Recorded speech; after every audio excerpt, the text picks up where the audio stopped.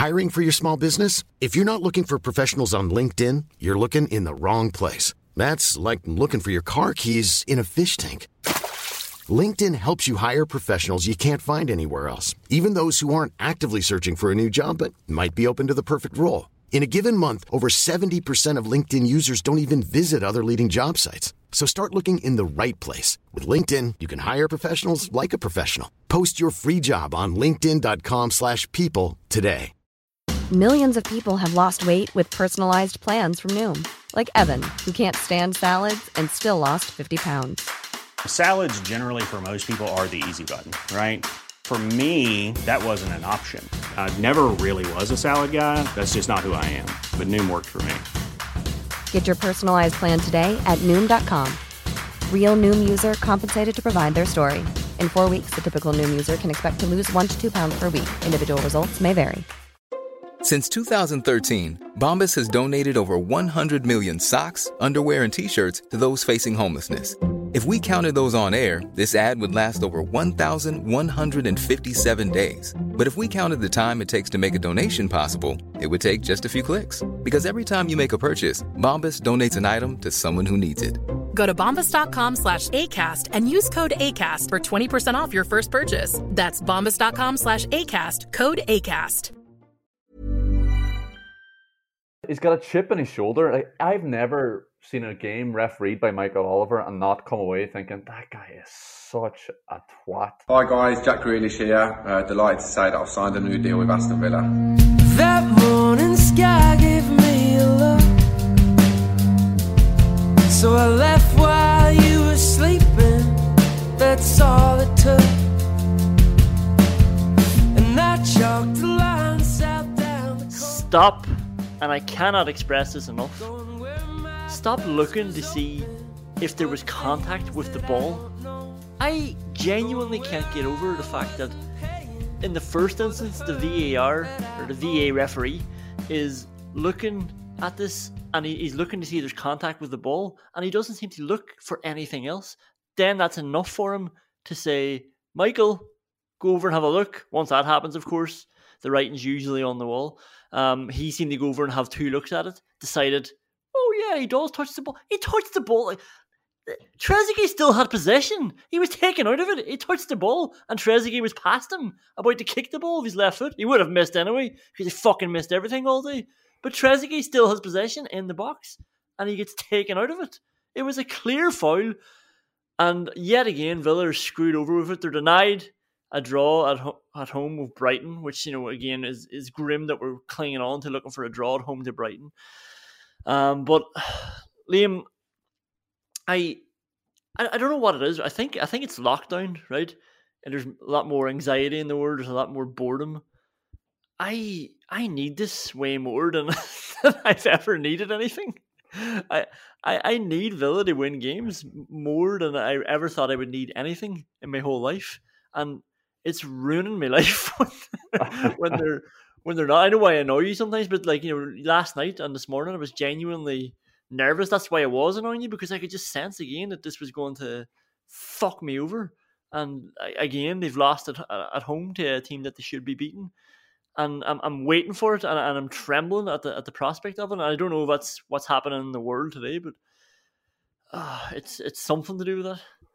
Right. So, what do you want me to address first? Your existential crisis, fear of dread, just in your normal day-to-day life, or the penalty incident? Well, do you want to address the existential crisis first? If anybody else wants to help out, or do you have questions with that, they can get in touch with us, thevillapodcast@gmail.com.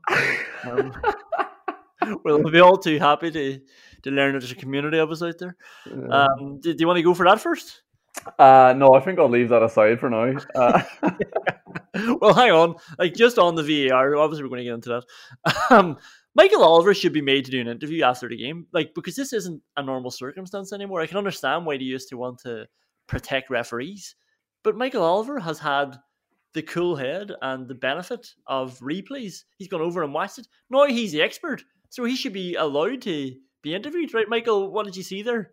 And then, oh, right, by the way, did you not think that he actually did kick him in the shins? You seem to ignore that. Sorry, go on.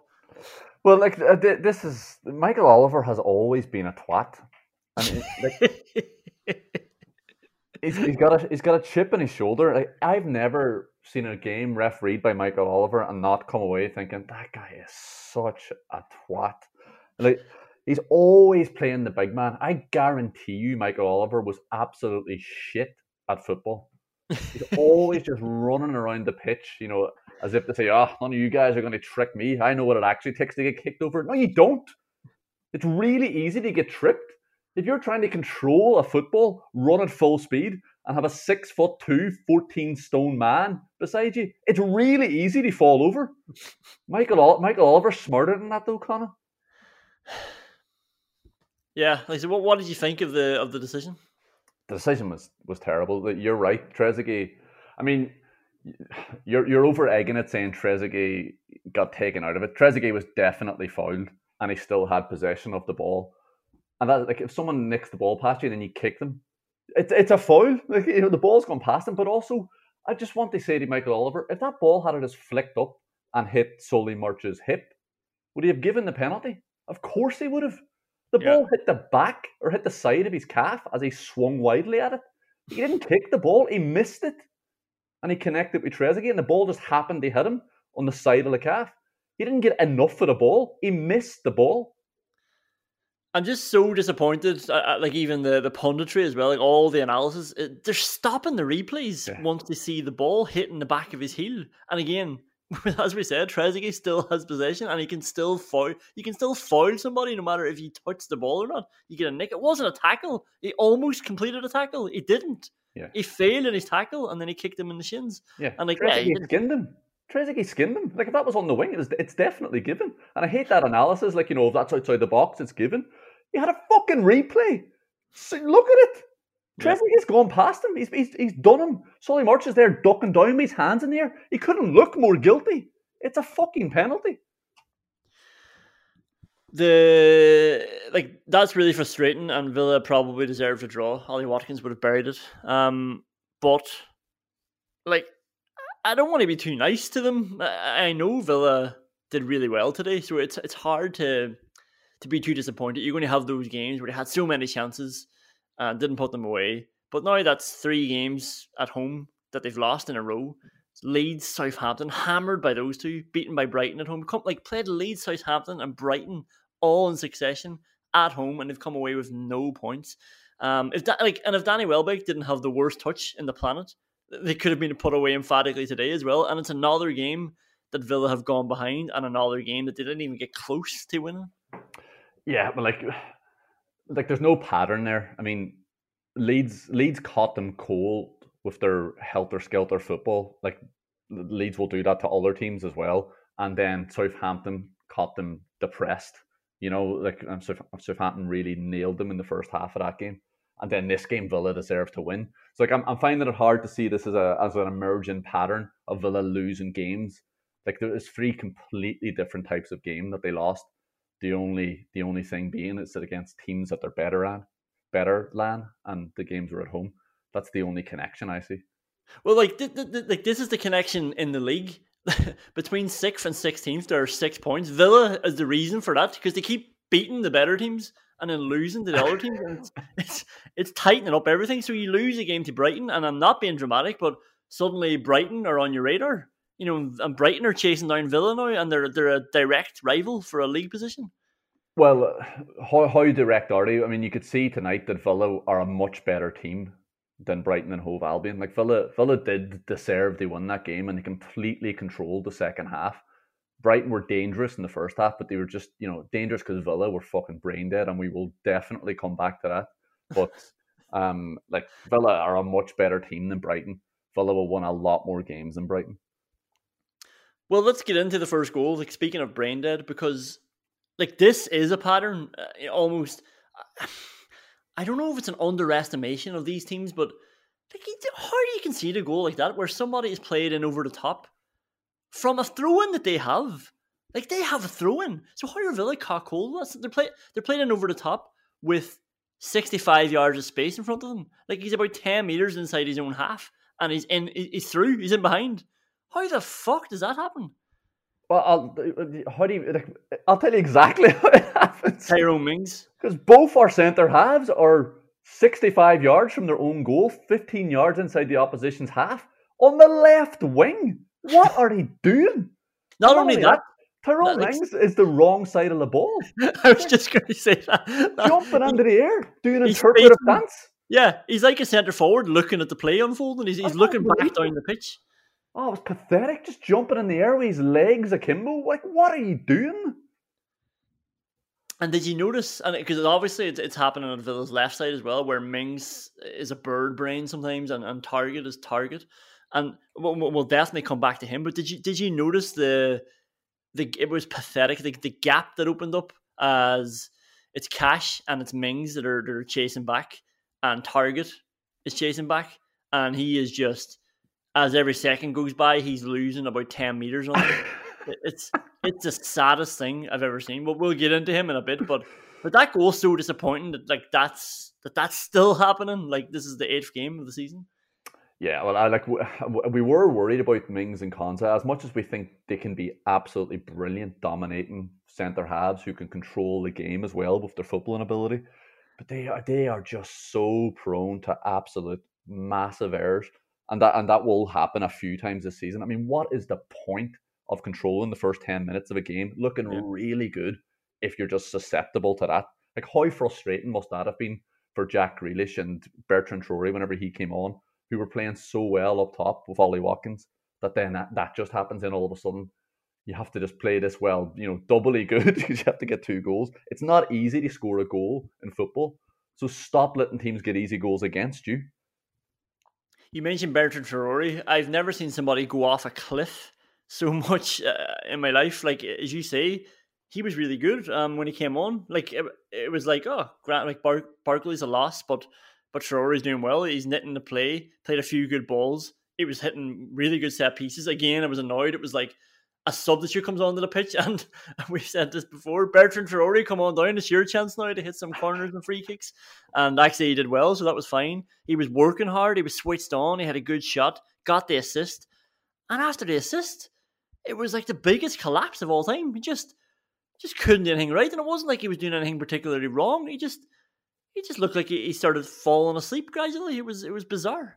Yeah, he absolutely died. Just hit a wall, didn't he? He must have had some international break. He was gone. And you're right. It was just like boom, straight off the cliff. It was a really interesting substitution as well. I actually really liked it.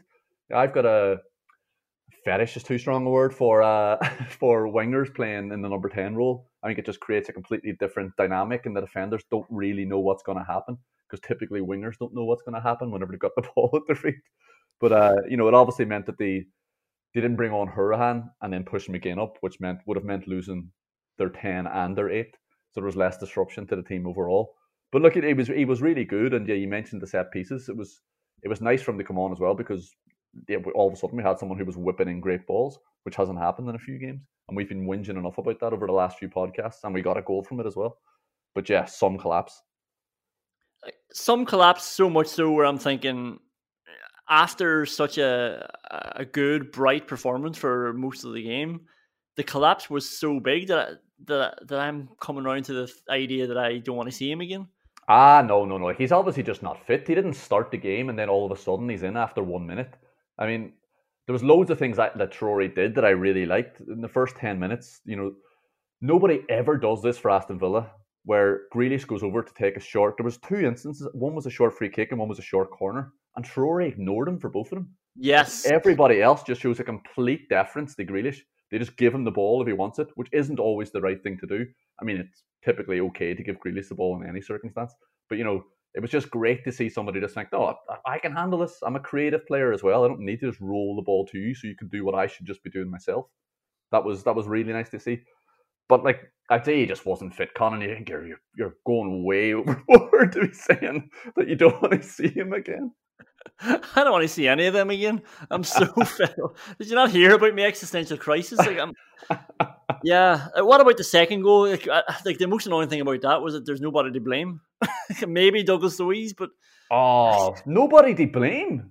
Did you see the second goal?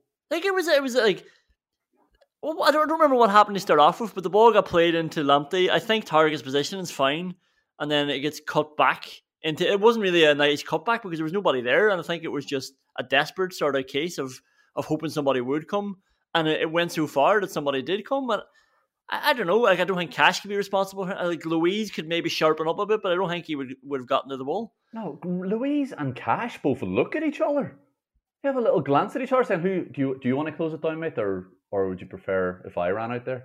I know, fucking but like, both of these close it down. Solly March is inside the box on his right foot. Nothing else is happening. Blocked. But they're not going to get it. But they're going to, like, you're closing down Solly March. Do you think he's going to be able to whip it into the top corner? He plays for Brighton. He's shite. Put him under pressure. Well, what about Grealish? Let's talk about Grealish. I was getting a bit annoyed at him in the first half, and again, I hold him to higher standards. But yeah, I thought the chance for Watkins, like the one that obviously Trezeguet should have scored in twice after, but I thought it was a bad ball inside. Watkins about 4 meters away from him, he drills it behind him, and yeah, Watkins can't control it. Like, mate. Jack Grealish set up 2 sitters in the first half. You know, there's very few footballers who do that in the course of a month. Like, you know, creating chances like that are few and far between. If he plays any sort of a ball to a centre forward that we hold in as high an esteem as we do Ollie Watkins, he has to expect Ollie Watkins to sort himself out and get a shot away. Ollie Watkins slips in his arse, and then Trezeguet misses 2 sitters. Like, that's not on Jack Grealish. Nothing Jack Grealish can do about that. I know, but like the Trezeguet thing doesn't happen if it's not a bad ball. I don't think he slips on his arse. I think he trips because Grealish has took him out with a sniper of a pass. Well, then you have to look at Ollie Watkins getting knocked over by a football. Then, you know. Yeah, I don't know. I think then I calm down because, like, you know, after a while you start noticing that Grealish is controlling the game again, and he's being like, this is the other annoying thing. Like, Michael Oliver, in fairness, I don't think there were any frees that he didn't give Grealish that he deserved. But like, how many times are you just going to let people blatantly just come in and chop him down? You know, they're yellow card offences. It doesn't have to be persistent fouling all the time. Like, you can give a yellow card for a bad challenge, and a lot of them usually are bad challenges. Like that one that was like on his Achilles. Like, it's nearly a red card. Like, you know, it's not, but he stood on his Achilles as Grealish planted his foot and tried to drive off it. Like, that could seriously injure him. It was a really bad tackle, but, you know, yeah, I think you have to be nearly decapitated for Michael Oliver to give somebody a yellow card. Michael Oliver, as I said, he's got a chip on his shoulder. I'm going to get in the WhatsApp whinges now after this, but hang on. Were we not doing WhatsApp whinges there? But I'll leave you with the greatest quote of all time that I heard on the commentary. It's going to run through here for Targett. No, it's not.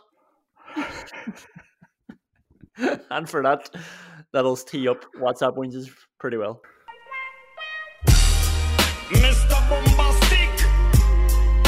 We want is a bombastic, romantic, fantastic lover. Trezeguet has lost his belly. Full stop. That's the only thing I can say to that is I'm surprised you could tell, because I didn't realise Trezeguet was playing. So I didn't see him on the pitch, so I don't know how you didn't see his belly.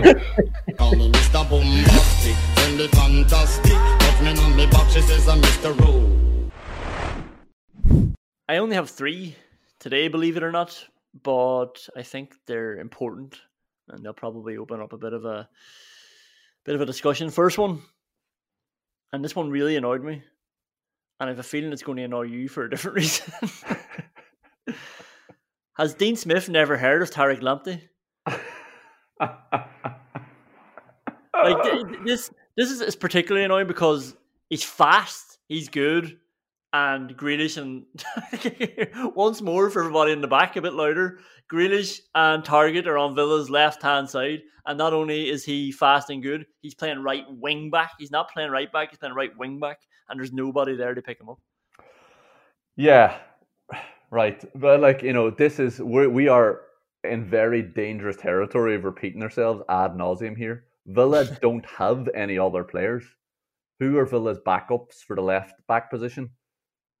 Like, so Taylor isn't going to do anything for you. Elmo's not going to do anything.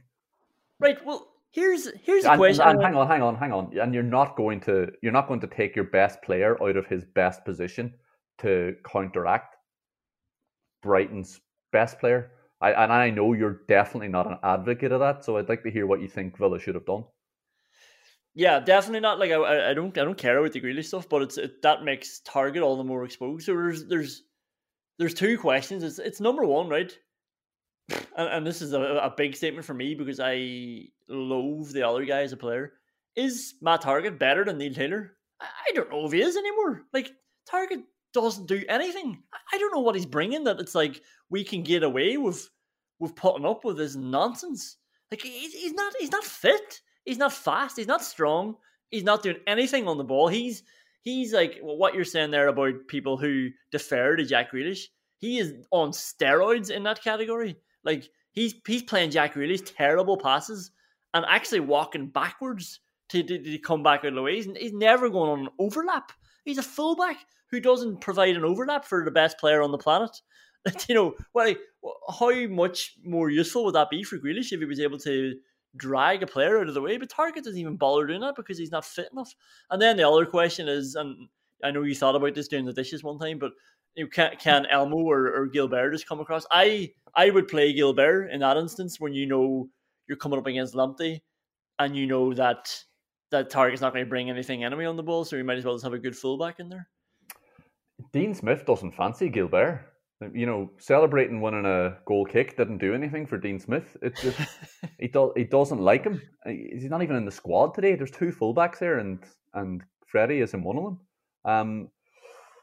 Yeah, like I don't know what Dean Smith can do with that squad to counteract Lamptey. Targett is better than Neil Taylor. I think you haven't seen Neil Taylor often enough to be so disappointed in him. Imagine how bad Neil Taylor is going to look in this much improved Aston Villa side. Yeah. The last time you saw Neil Taylor get a run of games, Aston Villa were diabolical. So imagine now whenever he's playing with his team, how bad he's going to look. And like the things you're complaining about Matt Targett not being fit enough, not wanting the ball, not doing overlaps. Sure, like Neil Taylor just runs around potentially breaking people's legs. That's all he does. Like that's true because we're not seeing Taylor playing at this higher standard as well. Like the team is a higher standard, but like they're beating Liverpool and Arsenal, and that's all put on the line when you bring Neil Taylor into the team. But it's exposing Targett more as well because the team has gotten so much better, and he is just falling further and further behind. I think I'm just annoyed because it's so obvious that he's not working hard. Grealish talked about this in an interview as well before. It was a joke, but it was a joke of a needle about players who don't go to the gym. Matt Targett was the first and only player that he mentioned, and it's obvious that he's not working hard. You're playing with Villa, a team who, when you were looking at the next 8 fixtures, like, and it's Brighton and it's West Ham and it's Newcastle and Burnley, and they're still tough fixtures because A, you're Villa, and B, you're still in the Premier League. But it was like, Jesus, actually, if Villa keep this form going, that like the standard that they've shown that they can hit, if they keep that going through these 8 games, genuinely you could be looking at a top 8 finish. And Matt Targett is obviously the one player in the team who is not preparing like a player who wants to get into the top 8. He's preparing like a chump. Like, I actually wonder if Villa were in the Championship, how little work he's doing now. Maybe we get away with it because maybe he's decent and he's better than boys like Neil Taylor. But would it stand out? Because it's not good enough at the minute. No, it's definitely not good enough. There's no level of football where you can get away with being so unfit and so lacking in any sort of physical attributes. I mean, you have to be absolutely amazing at football to get away with that, and I don't even think he can anymore. And Matt Targett just isn't absolutely amazing at football. Like, again, like the amount of times where he was just drilling balls into the defender at the corner of the 6-yard box. He's a waste of fucking space. Second WhatsApp whinge. No, actually, hang on. But like, what would you do for the next game? Would you play Elmo left back? No, I'd play Matt Targett. Oh, it can't be better. What is he giving you that you think you would lose if you played Elmo? Because you've got Jack Grealish playing as an inverted winger. You need to have somebody who can play the ball with their left foot going on the outside of him. I know Matt Targett doesn't go on the outside of him, but I would work with Matt Targett to try and make sure he's giving you a lot more than he is. And I know I've dismissed it before about the idea that Matt Targett has a cultured left foot, but people say this, so maybe I've just missed it. It can't be so rife in the footballing community that people believe this, that it's it can't be baseless. There must be something there. And I don't know if it's a confidence issue. Maybe Matt Targett's listening to this podcast and we're just making him worse and worse every week. I really hope he's not. Second WhatsApp whinge. Every time he loses the ball, he falls to the fucking ground and then watches him counterattack. Go on. Can you guess who it is? I suppose it has to be Matt Targett. Oh, we get back to Matt Targett. It's John McGinn. It's John McGinn who continuously, and I admire it for him, and it's part of what makes it so good sometimes when he's able to break through those bodies and break through those lines. But he always falls to the ground. I don't know if he's looking for a free or is it just genuinely tripping because it's always in a tight area.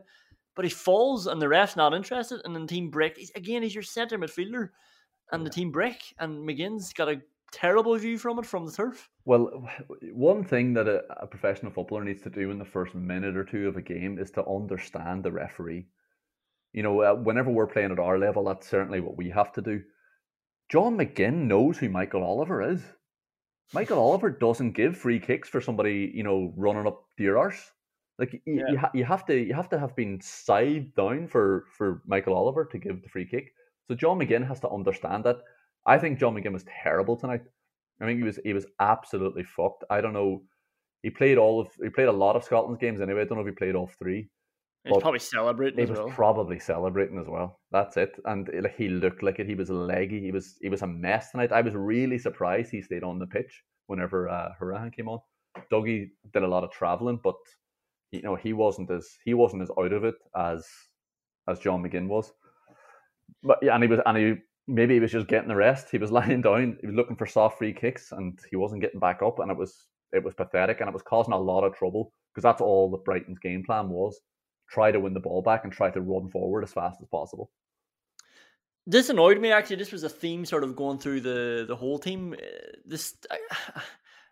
Again, I know the Leeds game is an extreme example, but there's almost a surprise that there's teams who are eager and they're coming up their arses and they're trying to get the ball back. Yes, wake up! You're playing the Premier League against a good team who only have 6 points.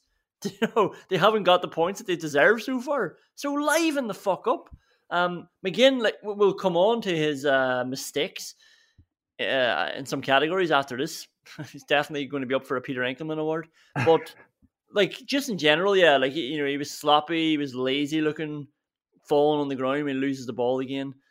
And then every time he had the ball and he was trying to complete a pass, he was just dinking it. It was like Alexis Sanchez at his worst for United, just chipping it into the box from the middle of the pitch. Yeah. It's never going to come off. There was a really annoying one about the 88th minute as well, where he just hits it, and thank God the Brighton defender went up and headed it, because it was just Trezeguet just kind of jumping with his back to the ball, because the pass from McGinn was so fucking pointless and shit. But the way Villa seems so unprepared for teams with energy, I don't know if that's just a consequence of the way Villa tried to play the game. Villa are so controlled in possession, and they're trying to keep the ball, and they're trying to calm the game down. They're trying to create spaces for Jack Grealish. Villa don't play at that sort of pace. So I don't know if they're just so surprised whenever other teams do it against them. Or whenever they're doing 11 versus 11 in training, are they both just playing the Aston Villa way? Because they fucking shouldn't be. But that's actually a good point, though. It's something it should be reserved for this section, but it's something good about Villa, that they've obviously, things being frantic does not suit Villa. Villa aren't the fastest team, even with their new signings and stuff. Like they're still, I'd say, one of the slower teams in the league. So it suits them to slow the play down. They've got players who can play in tight areas, and it takes a sting out of it when you've got a team penned in. They always usually win like corner counts and set piece counts. You know, it is a good feature of them. I don't want to have too much praise in WhatsApp whinges, so I'll get on to the third one. And this is genuinely a genuine question. Does that cunt have cement in his boots? Like, Matt Targett looks like... He looks like... You didn't need to clarify who that was for anybody. It looks like a 13-year-old who, you know, is probably just about getting a place in his under-14 team. Now stepping up to the under-16s. Like, you know, and at that age, it's such a big difference. The pitch looks too big for him. He looks like he should be playing on a smaller pitch. Like, he can't cover the ground. And then when the ball comes to his feet, it's usually under him. So this is why he always ends up going backwards, because he's trying to be cool. He takes the first touch, but then the ball goes between his two legs. He stands over the top of it. Somebody presses out on him. He doesn't have control of the ball because it's between his two legs. And then he has to either toe poke a really bad pass to Grealish or just get the hell out of there. Everything he does just looks so slow and sluggish. I think you're tracking about 3 or 4 weeks behind me, because I've just given up on Matt Targett. And I can hear it in your voice there as well. You were almost feeling sorry for him. It's like, the pitch looks too big for him. You know, it's not his fault. He's a fish out of water in there. And this is where I got to within 4 weeks. I was just like, that poor guy just shouldn't be playing at this level. And now it's just an irrelevance. It's just something on the pitch that's kind of annoying. It's like, you know, a fly or a mosquito that just won't go away when you're trying to have your lunch. It's just like, just stop. Just go away, mate. Like, this is really, really annoying. Why are you playing for my football team? This is really, really not for you.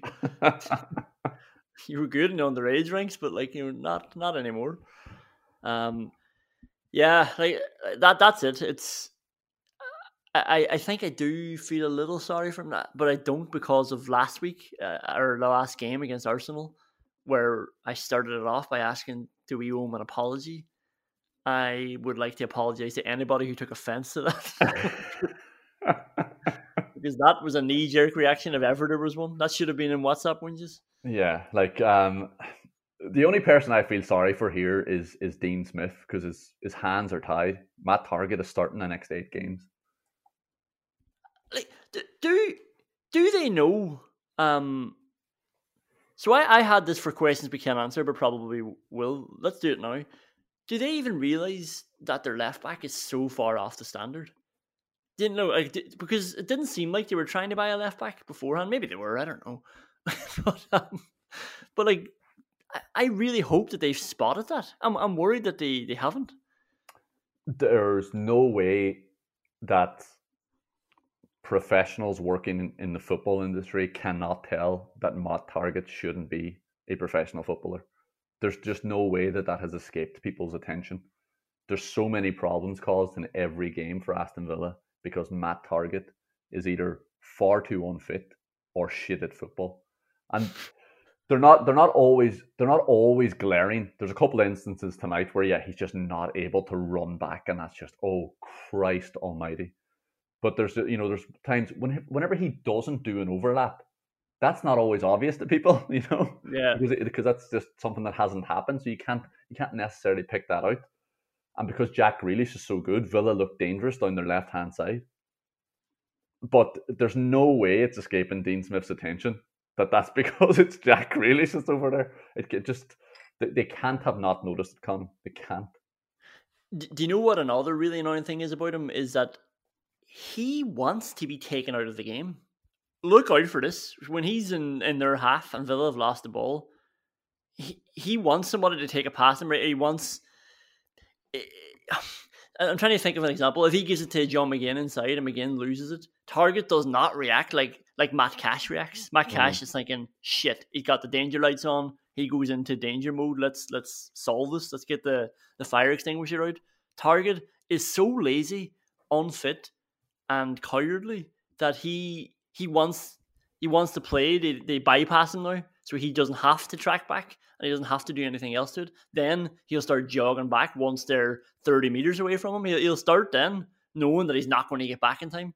Yeah. That's a really, really bad habit that he has as well. Yeah, and even in an offensive sense, you mentioned this earlier, where he gives the ball to Grealish, then starts backpedaling. And that's not so he can receive the ball off Grealish again, because there's no help to Grealish there. It's only so that he can get the ball from Grealish and then can just play the simple pass into his centre half. Yeah. He doesn't want to be found on the ball in tight spaces. That's absolutely not for Matt Targett. And that affects people like Ollie Watkins then. He played Ollie Watkins 2 stinker balls today. Watkins is making that selfless run into a channel. It's not a run into a channel because Matt Targett is 35, 40 meters out on the left-hand side. So Watkins is just taking people out of the way. Like, remember, Brighton are playing 3 centre-halves. So you need your centre-forward making that run. And he's dragging 2 people out of the way. And Targett plays at him with, like, Lewis Dunk up his hole. And like, Watkins isn't going to go anywhere with that pass. And there's not even, like, sometimes, maybe play at him and see what happens. But he's not even shaping his body to pretend like he's not going to play at him. Or I'll look to see if there's anything else on. It's just like, great, here's somebody else who can take the blame for when we do lose the ball. And that's the thing as well. Like, at all levels, once you play a pass, sometimes you just think, oh, why did I play that? You'll know if it's a good or bad pass. And once you play a bad pass, as you said, with the centre half up Ollie Watkins' arse, the right back covering in front of him, then you have to get in there and help your fucking teammate out. Get the ball back. Like, Ollie Watkins can do nothing with that ball unless you give him a hand. He can't see anything. His back's to the whole pitch. There's 2 men blocking off all the spaces he can go to. Give him a fucking hand. Give him a dig out. That's it for the Matt Targett WhatsApp whinges. We'll get into some categories here.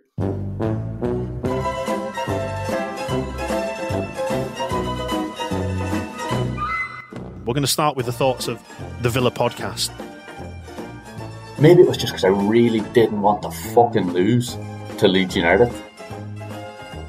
And the lifting up of Patrick Bamford with one hand, I did enjoy that because Patrick Bamford is an unlikable character and he's probably being a bit of a twat to Tyrone Mings all game.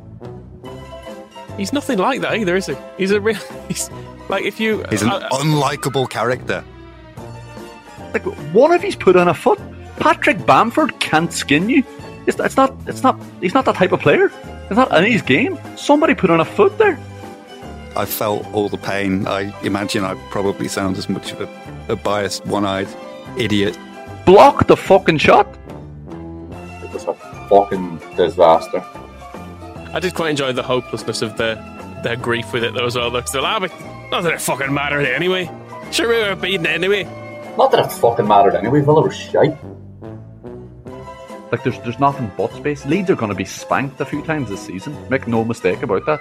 I mean, they're really well coached. They're really aggressive. They're really adventurous. But the players are shit. The key line is that we're well coached and very aggressive, but our players are shit. They're not either. They're not shit.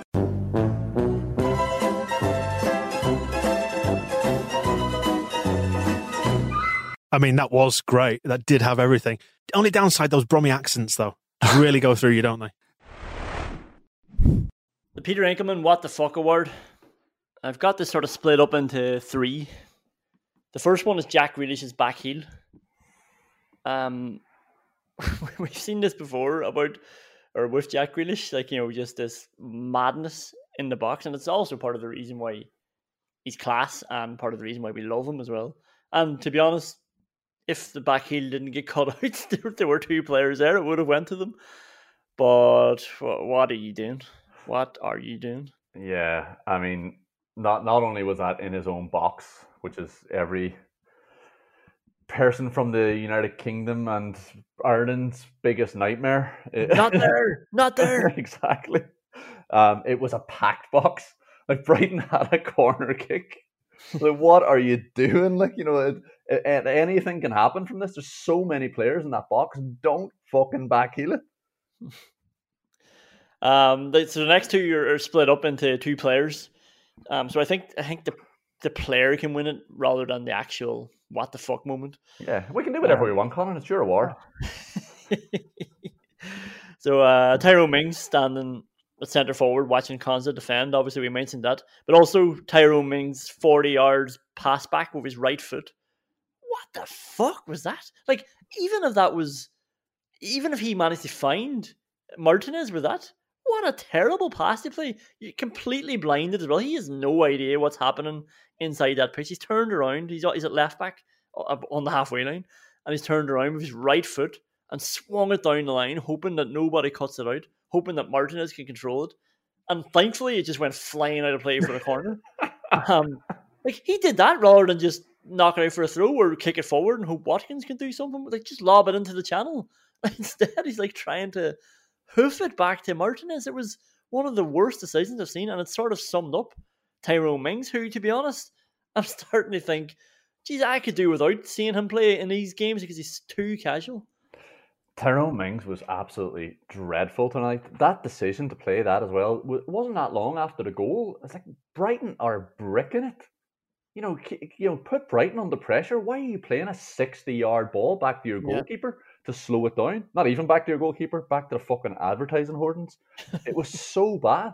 And there's one later on where he was up for a corner and then he's just jogging back, pointing over his shoulder because he knows there's players there. There's nobody there, Tyrone. It's your man. Like, just look over your shoulder. You're the last defender. Get back. It's pointing. There's nobody can see you pointing. Nobody can do anything about this. You're our leader at the back, and you're just abdicating responsibility for nobody who's there to take the responsibility. It was dreadful. There was loads of times in the first half as well where he looked like he'd never played 11 aside before. Yes. I had a smile, right? But it should have set off alarm bells in my head. This was in the first 10 minutes, and I remembered you talking about. You asked the question: do you enjoy seeing Tyrone Mings pass the ball and then sprinting forward into the center forward position? And the answer was no, obviously. And there was just a stage where he was like jostling with somebody in midfield, like, you know, as Brighton had turned the ball over and they're coming back down the pitch, and he was about the 6th furthest player forward for Villa. It's like. And I was like laughing because obviously the size of him coming through the middle, and it's like, how did that happen? Like, how does this happen? Where he's like thinking, oh, I better get back here, like sort of jogging back, like McGinn or Barkley would be jogging back, and that should I found it funny at the time because Villa were playing so well, but then obviously by the 12th minute, it's bad news. Yeah, like he was all over it. Like, he didn't even know. It was Villa Park as well. This is the other thing. He's played there 50 times. He didn't seem like he knew the dimensions of the pitch. He was just running around, pointing. Didn't know where his teammates were. Didn't know where they should be. Didn't seem to realise that Brighton had 11 players on the pitch and they could just close him down at any minute, or they might be making runs in behind him. So I actually think that was Tyrone Mings' worst performance, and he got away with a lot tonight. Obviously, he cocked up for the goal. But, you know, people might think, oh, well, Welbeck's run in from 65 yards, so they mightn't directly blame Tyrone Mings from that. Yeah. But he was absolutely diabolical tonight, and he got away with a lot. It was definitely his worst performance, and there was a couple of times, I think Konza saved him for one of them, like just came in behind. There was like 3 times where he just didn't control the ball. Like, he was trying to come out in front, good positioning, good defending, and he doesn't control the ball, and it goes in behind him. It's like that's a major cock up. Like, if Engels does that, you're like, for God's sake, like, control the ball. Welbeck would have been away for a second time as well. Like, Mings cut in front of him in Brighton's half.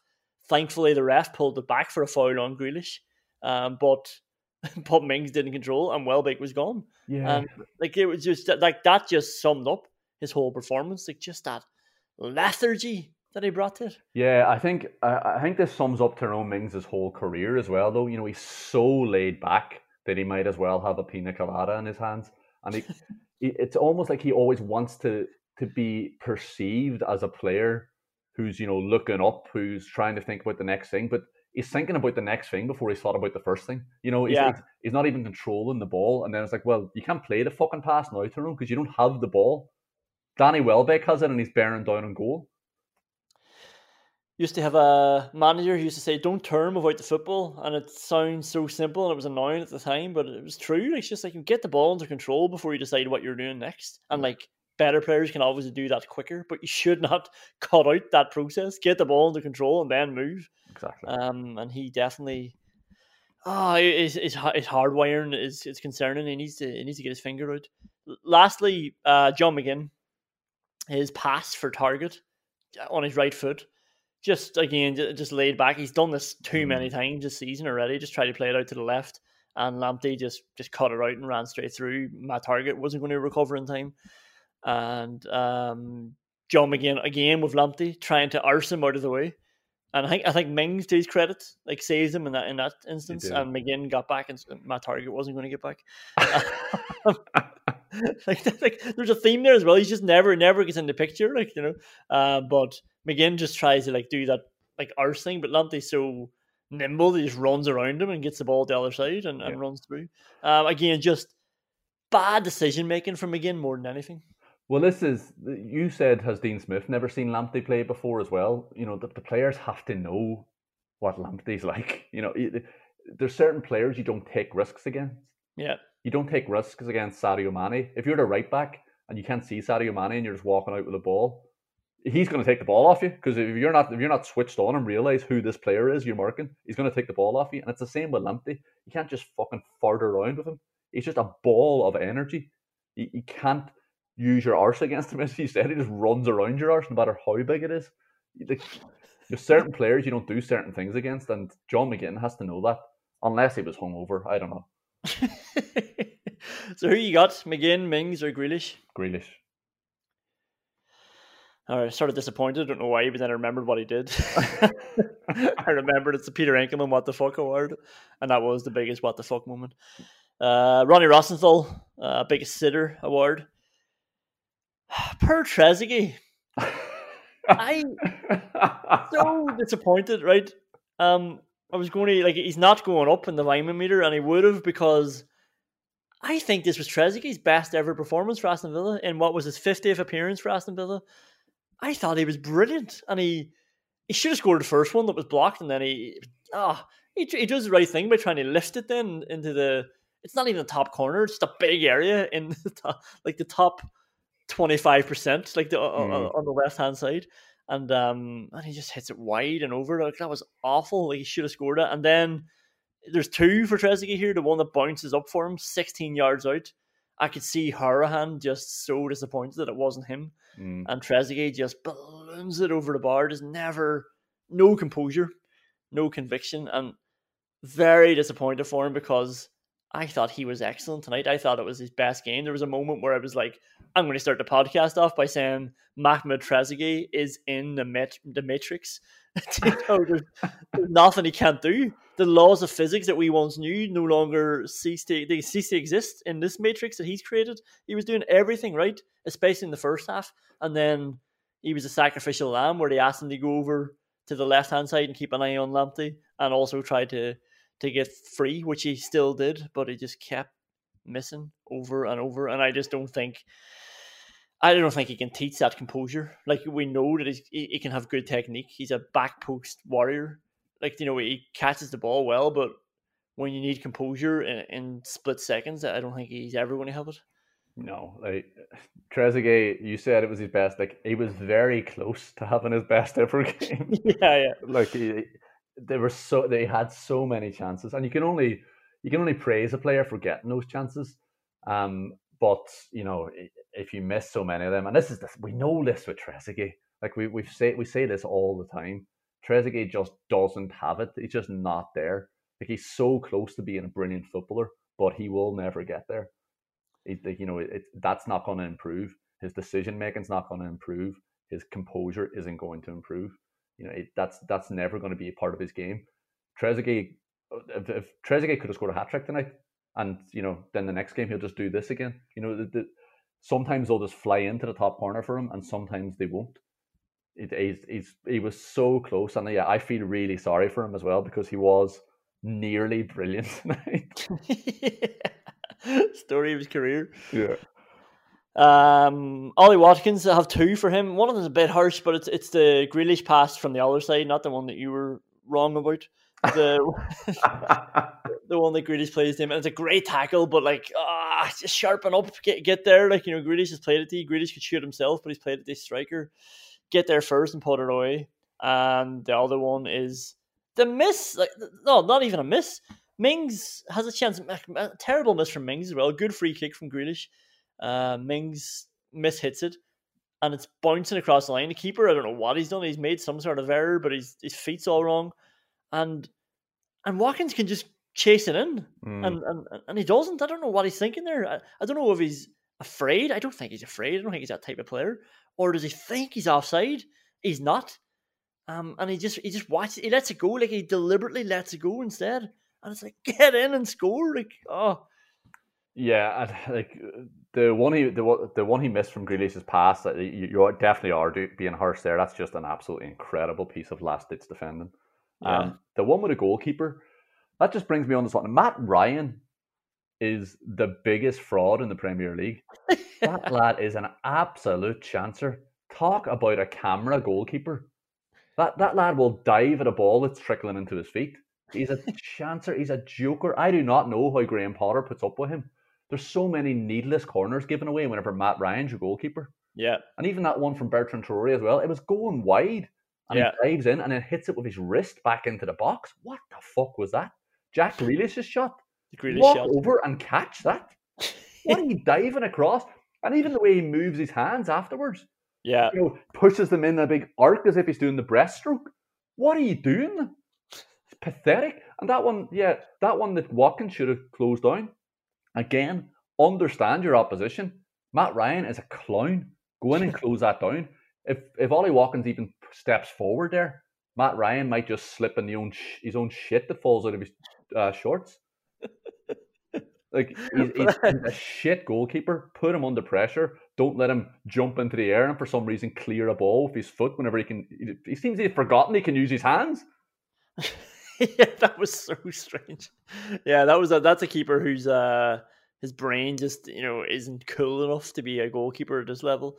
But like, I think Watkins would get there before him if he actually went over. Like, not even about closing it down. I think he could have just he could have seen that into the net, and he chose not to. Yeah, his body shape is really weird. It is almost like he pulls up, like a horse coming up to a fence that he thinks is too big or something. It was really strange. Yeah. So who you got, Trezeguet or Watkins? Trezeguet. Big Trez. The first, I think both of them are terrible. I think the second one is just it doesn't look as bad because it hasn't presented itself for a second time and it's not 6 yards out. But it's like anybody else is putting that away. It bounces up for him 16 yards out in the middle of the goals.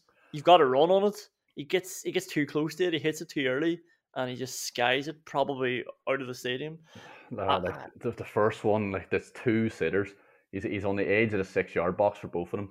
The first one, he's got so much time to take the Brighton are running back. They're just desperately getting back. He has to hit any sort of connection there and it'll go in. And then he's just presented with an absolute sitter and he just hooks it wide with his left foot. That was just unforgivable because it was such good play as well from Villa.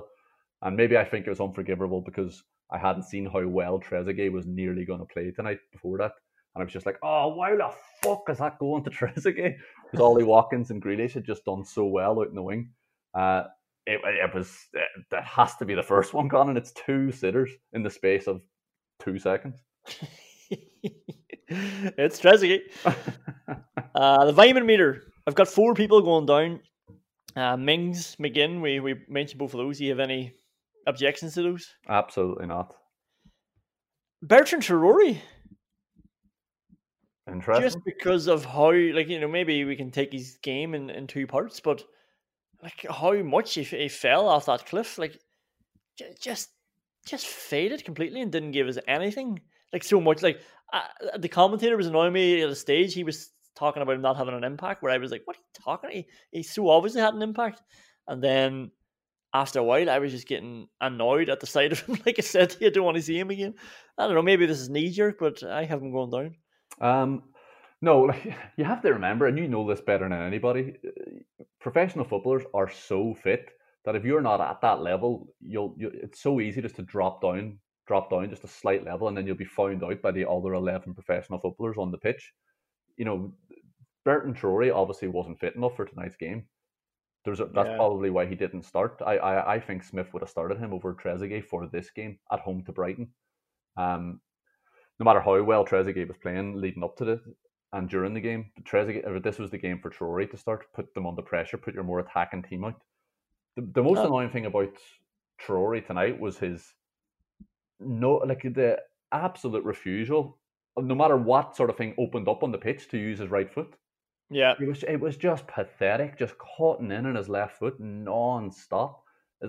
And once you do that, not only does it get rid of the opportunity that could have been created by just going onto your right foot because you've slowed the game down, defenders then just know, I just have to mark this lad on one side. Yep. I don't know how you get to the age of 23, being a professional footballer, playing on the wing, playing on the right wing as well, and not have developed your right foot in any sort of a way. Because if you can do that, it'll make your desire to cut in on your left foot a hell of a lot easier, because defenders won't know where you're going to go. I don't understand how a person like that, is played on the right, because it's so easily defended and so easily recovered. If he gets past you, it's okay. You know he has to come back. On the left. You know what he wants to do, and whereas on the left hand side, if he gets past you, you're fucked. He's got it on his left. He can swing a good ball in. And maybe that was a part of the reason why his performance collapsed as well, because he left the middle of the pitch and he was put out onto the right wing, and somebody like that cannot play against the back five, because he's essentially got two men there. If he cuts inside the wing back, which he shouldn't have been able to do because they know what they're going to do. The left centre half is just there, ready to boot the ball away or calmly walk away with the ball. That is so frustrating and would make me think that Traore cannot play on the right wing. I realised I don't have Matt Targett here, but I don't even know if he can be included in this Vyman meter anymore. I don't think I'm ever going to be at a stage where I can never hate Matt Targett. Conor Hourihane, I have him going down because this is his first game, I think, since the Fulham match. He'd been hard done by. We mentioned him last week. This is his chance. I know he's not getting a lot of time, but his set pieces weren't on it. We have cried about him not playing on this podcast too many times, and it's because of his left foot. And he didn't. I don't know if he delivered one good one, maybe, but I don't think anybody got a header on it. Just like that. He needs to be better when he comes into the match, I think. Yeah, I mean, and if anything, this is if Conor Hourihane's not going to turn up on a game like tonight, then you'd be really worried about him. This is exactly what Conor Hourihane wants: a team penned in. Yeah, when you want somebody with a left foot who's clever enough on the ball, who can deliver great set pieces. If Conor Hourihane's not performing tonight, then he's absolutely collapsing down the Vyman meter. Yeah, that's what I'm thinking. Suddenly, it's like I can see why it was harsh. It looked like Hourihane might have been coming on for Barkley, and then you could see Shakespeare and Terry, and they're all around, sort of having a very heated discussion. And it was like, no, let's get Traore on. And again, I felt sorry. Jesus, they really don't fancy Hourihane. Then he gets his chance, and he doesn't do anything bad. But you've come on, you're 2-1 down, as you say. The team is closed in. They're no longer trying to score another goal. And he just didn't have that impact on the match. He didn't get into those positions. He didn't take the ball, make something happen. Just tried to put a few balls into the box, and none of them were Conor Hourihane passes. There was no clear. Bertrand Traore's set pieces were way better than his tonight, and that's very disappointing. And that was his chance. I don't know if he's going to get many more. Well, like I ominously predicted last week, there's injuries coming for Aston Villa, and they came after a minute and a half tonight, or this afternoon, and so I think Conor Hourihane is going to get more chances, but he's going to have to play a lot better than that. Yeah, I've got two people going up, and this is becoming a recurring theme as well. I dread to think how much worse off Villa would be without Martinez. He just sits there quietly doing the right thing all the time. Just such a safe pair of hands. Great save on Welbeck. Good decision to come out so far so early. He just doesn't put a foot wrong. He's just a calming influence, and there's just so many occasions where I'm thinking, God Almighty, we could be in the bottom three if he wasn't there. Classic Conan. That one where he just decided Ezra and Mings or Ezri and Mings are so bad tonight. I'm going to play as a sweeper, and just came out and slide and tackle, 15 yards, 3 yards outside his own box. The one when Welbeck's bearing down in goal though, and this is a recurring theme of tonight. Know your opposition. Welbeck takes the goal well, but I really want to see Martinez standing up there. Whenever it's Danny Welbeck bearing down in goal, what you want to happen there is for Danny Welbeck to have to think about what he's doing. You have to make him doubt his own undoubted technical ability and just stand there. Let Danny Welbeck try to beat you. Don't dive down and give him the opportunity to dink it over the top of you. I think you have to stand up there. But other than that, he was very good tonight. No, that's a good point. And like, because Welbeck's coming in from a bit of an angle as well, so it has to be a nice finish across to the far post, which is like he should be finishing that anyway. But yeah, he might have. It just looked too easy then when Martinez goes down and assumes that Welbeck has that in his locker, which he doesn't always, because he doesn't. Yeah, he's not as cool as he should be for somebody who's played his whole life as a striker. One more player going up. Isn't it mad to think that England's second best player is Matt Cash and he's not going to be going to the Euros? Matt Cash is so far down the list of right backs that England have that it's insane because he's so good at football. He's really good. He was brilliant again tonight. He gave a bit of the attacking impetus that you've been whinging for over the last couple of games. That's why I left that category out tonight. Did Matt Cash get forward? He certainly did tonight, and he was pretty effective as well when he did it. And again, just his ability to recover and to defend with common sense and just being switched on as well. I think he should have gone out to the ball a lot quicker for the Solly March. I don't know why him and Dougie are looking at each other for that goal. And both of them should just run towards the ball. There's nothing else happening. There's only about 3 players forward for Brighton. Get out to that ball and block it. Because Solly March is that type of player as well. He shoots every time he gets the ball. He's not playing a clever pass back to the edge of the box there. He can both vacate your spaces and close them down. But no, he was very good tonight. Apart from that, isn't it mad? Like, look, England have loads of right back options, so this is never going to be a scandal that Matt Cash is getting overlooked. But you could put him in that game against Iceland, and like everybody would be really impressed with him. You wouldn't again. It's not going to be a big thing that they call up Trent and Reece James and Trippier. Walker. They're all good players, and Kyle Walker. But if you played him in the England team, I guarantee that everybody would be like, Jesus, this guy's a baller, because he is. He's tough. He's up for it. He smells danger. And yeah, it turns out he can get forward and get forward really well. I'm impressed with him. That's why he's going up. And he's just one of those players now that I'm starting to just grow so fond of, because there was a few games there where he's being targeted and he's just stood up to it. He was under a lot of pressure and he dealt with it. So now I'm just yeah, he's just one of those guys. He's a Vyman. I'm just yeah, brilliant. And he's obviously really good. Questions we can't answer, but probably will. Where has Douglas Luiz's right foot gone to? Did he sell it for a brain? Yeah, Dougie had a strange game tonight, didn't he? His right foot has gone missing to such an extent that whenever he's lining up a shot, now I'm just screaming at the laptop. No. Yeah, I just don't want him shooting anymore. It was those 2 goals he scored at the start of his career are just such a distant memory. I don't know. Maybe that's what it was. He's traded it off. Maybe he's got it in his own head too much that he has to do the smart thing all the time. And to be honest, shooting from 25 yards is very rarely the right thing to do. So maybe that's what it is. He's just in his own head a lot. And it's do the right thing. It's he never, for somebody as well who's so good in the ball, and I talked about him, his first touch is always with his studs, so he's always getting under himself and doing whatever he wants of it. Every time he comes to that position where he's 25 yards out, and I still have those fond memories. And I remember, there was just a few shots that he had last year as well, where, I think he scored 3 goals last year. There were 3 screamers, and they were all against the relegated teams.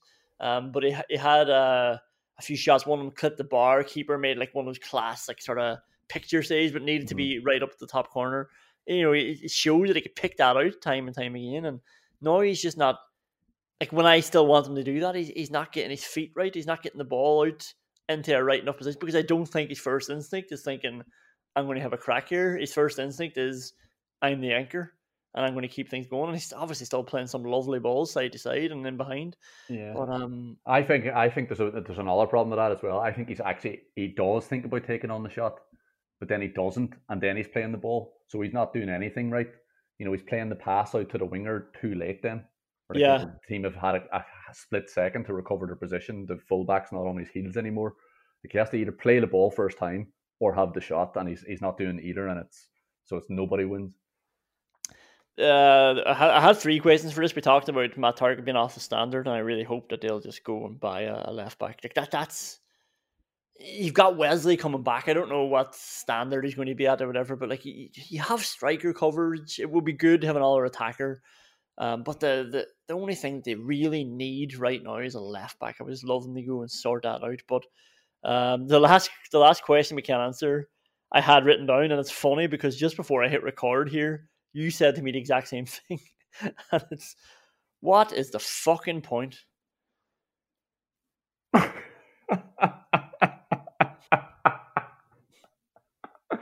Oh, Christ, yeah. Yeah, what is the point of life, Conan? Just to take it back to the show. But it's just like, what's the point? Like, what's the fucking point of this shit? You need to get yourself in order here. We can't just come on here and just turn into us trying to talk you off the cliff. We'll leave people running off the cliff to Bertrand Traore. We need you every week for this podcast, Conan. Keep it together, mate. Keep the chin up. I don't know if I can. It's wearing me down. We've had 3 defeats. We still got a game in hand to get into the Champions League positions. Aston Villa are going to be okay. Like, we deserve to win the game tonight. There's no question about that. It started. Like they had a chance tonight to go top, a chance today to go top, and by not winning, they cemented their 6th place position beneath Southampton. It started like this fall has begun. as surely as my fall has begun, so too has Aston Villa's. As surely as Matt Targett will not get back in time to make a recovery. No, the Villa are going to be absolutely fine. As I said, there's no pattern to the games they've lost. Tonight was really frustrating. Particularly frustrating because Brighton are shit in comparison to Aston Villa, so you have to win those games. But teams lose those games. This just happens during the course of the season. I don't think there's no need for any sort of dread to be setting in. You don't have to start worrying about Villa games two days out before kickoff. You can relax into the season knowing that Villa might turn it on and might not. There's no I have to watch Aston Villa lose again. I don't want to have to be worried about my WhatsApp just going off for 90 minutes straight with your whinges just flying through. Like, you're making some good points, right? But I don't feel it. Like, I genuinely feel like if you go back and look at the Welbeck when he's running through on goal and you see Matt Targett fading in the background, just hopelessly, just looking desperate and looking done. That's how I feel. And on that note, we'll sign off. Keep safe, everybody. Keep the head up. We've got another game we should be winning next, and we probably fucking won't. See you later. That wind is calling my name, and I won't wait, or I'll never get on. Even when we're on a budget, we still deserve nice things. Quince is a place to scoop up stunning high-end goods for 50 to 80% less than similar brands. They have buttery soft cashmere sweaters starting at $50, luxurious Italian leather bags, and so much more. Plus, Quince only works with factories that use safe, ethical, and responsible manufacturing. Get the high-end goods you'll love without the high price tag with Quince. Go to quince.com/style for free shipping and 365-day returns. Planning for your next trip? Elevate your travel style with Quince. Quince has all the jet-setting essentials you'll want for your next getaway, like European linen, premium luggage options, buttery soft Italian leather bags, and so much more. And is all priced at 50 to 80% less than similar brands. Plus, Quince only works with factories that use safe and ethical manufacturing practices. Pack your bags with high-quality essentials you'll be wearing for vacations to come with Quince. Go to quince.com/pack for free shipping and 365-day returns.